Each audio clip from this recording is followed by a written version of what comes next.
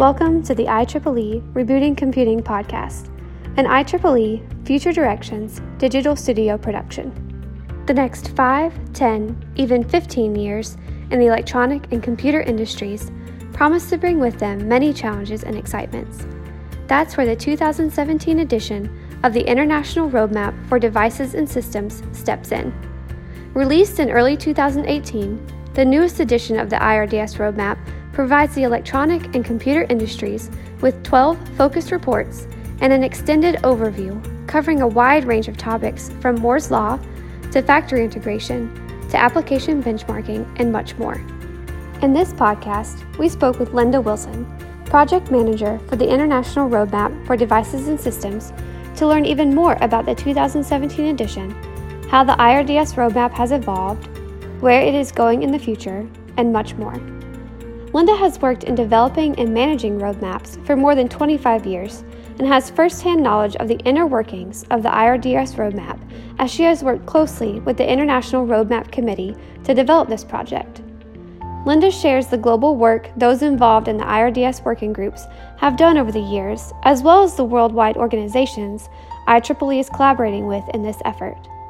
Linda also gives practical tips on how to apply the IRDS Roadmap to the industry, what this edition and future editions will mean for the electronics industry, and how the IRDS Roadmap will help to reboot computing.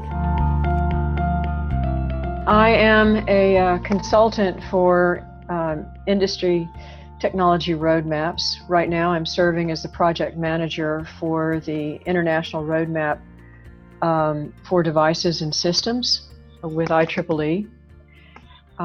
I work closely with the International Roadmap Committee, or IRC, which is the executive leadership team for the IRDS, and coordinate and manage this effort with the various working groups and related global efforts in Europe with the European Sinano Institute, known as ESI, and called Sinano, and the Nanoelectronics Roadmap for Europe, Identification and Dissemination, or NERIT, as well as in Japan with the Systems Devices Roadmap of Japan, or the SDRJ.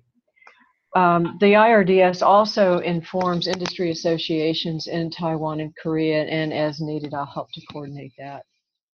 So the idea then with the IRDS, and just a little bit of a brief history with the IRDS, is that it was recognized that the International Technology Roadmap for Semiconductors, or ITRS, needed to evolve to map the needs of future technology characteristics for devices and to include systems and architectures, drivers, and technology assessments. The IEEE Standards Association saw supporting this activity as an opportunity to build collaboration among the various segments of IEEE and in a complementary way within the environment of rapidly changing technologies. There's also a direct correlation with the mission of the IEEE Future Directions Initiative for Rebooting Computing, and that's to include all aspects of future computing comprehensively to guide research, development, and industry at large as it looks at all fundamentals of computing. I have a background with road mapping that covers over 25 years, and they brought me in to assist with this, to manage the project and keep the pace to produce roadmaps in a timely fashion. The process itself is a project management effort. There's also, at the end of each year, we produce a set of roadmap reports, sort of as a stake in the ground, if you will, snapshot of the industries that are involved with this effort. Historically, in 2015, the final device roadmap, known as ITRS 2.0, pointed to this new direction for a more comprehensive effort. And in 2016, several conferences were held to propose a roadmap that would comprehend new architectures and systems, in addition to current and emerging device structures and materials. So many of the original ITRS working groups and members were re-energized, as well as a few new teams that were formed, such as application benchmarking, outside system connectivity, and systems and architectures, as this new IRDS roadmap started up. It is a worldwide effort, and we have regional partners that represent roadmap efforts in their own countries or regions. So by the end of 2016, these teams produced white papers outlining their charters and scope of work. And then in 2017, they produced the first IRDS set of reports, along with several supporting white papers. And these were released this year in early 2018. These roadmaps assess technologies and enabling capabilities over the next 15 years with respect to future needs, challenges for continuing or regaining historical performance at the device level, as well as guiding the way for future systems and architectures. They're heavily vetted by the subject matter experts too, and in a worldwide way with our partners to ensure credibility of the work. Also, other IEEE societies recognize the benefits of engaging in road mapping devices and systems too, and signed on to support this new effort for the IRDS. These are listed on our website at irds.ieee.org. There are many other IEEE initiatives that are connected either directly or indirectly with the IRDS, because many of their focus topics are included in this roadmap.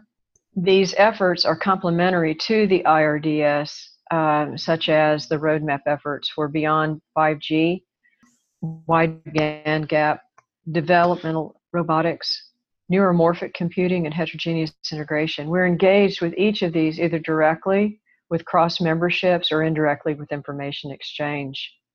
Also, just to be clear, the team members represent chip manufacturers, suppliers, research organizations such as universities and labs, and the roadmap users come from either the same or similar organizations and will use the roadmap informing their plans for R&D. So internal to these companies and organizations, these reports are useful to technologists, researchers, technology and manufacturing practitioners, as well as technology strategists and planners, many of who are also IEEE members. And of course, device and systems architects, will benefit from this work too. So application of the IRDS starts by working within the effort as part of an international focus team. They're intended to be guidance documents for research communities and the computing industry ecosystem at large by aligning all aspects of device and systems architectures, such as research, development, manufacturing, and deployment on a timeline. The application of IRDS information then occurs with the implementation of potential solutions, either at the research level or within best practices in manufacturing. Just to be clear, the IRDS does not specifically point to or endorse any one solution, but offers many possibilities as opportunities to fill the gaps in technologies, the need for better manufacturing practices, properties for new materials to be explored, the need for standards, for example. So what will the IRDS mean to the electronics industry? The IRDS is a collective of some of the brightest minds in the industry. The people developing the roadmaps are also broadly associated throughout the electronics industry value chain. The process connects these subject matter experts, and also innovation can be very disruptive. So the IRDS tackles the questions of how future products influence and drive the needs for new, faster, reliable devices and systems, and what will be the possible challenges with an increasing complex environment of manufacturing, of materials, tools, such as answering the questions, where are the gaps in knowledge? Where are the solution sets? The IRDS provides the electronics industry then with what are the near-term needs to resolve, as well as the research needs for future requirements to continue the historic performance out over 15 years. It also aligns with other roadmap efforts within the electronics industry, such as I mentioned before with the SDRJ effort in Japan, the nanoelectronics roadmaps in Europe, and the International Electronics Manufacturing Initiative, also known as INEMI. It also evolves as the electronics industry evolves.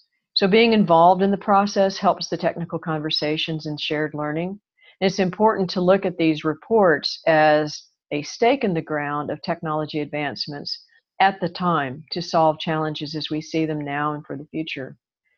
But the IRDS process of assessment also gives those working real-time on the roadmap an advantage of dialogue as these roadmaps are developed.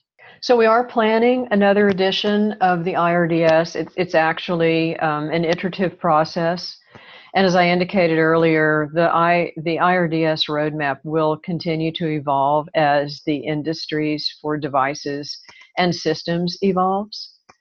So we plan on producing the next edition of the IRDS roadmaps in the spring of 2019.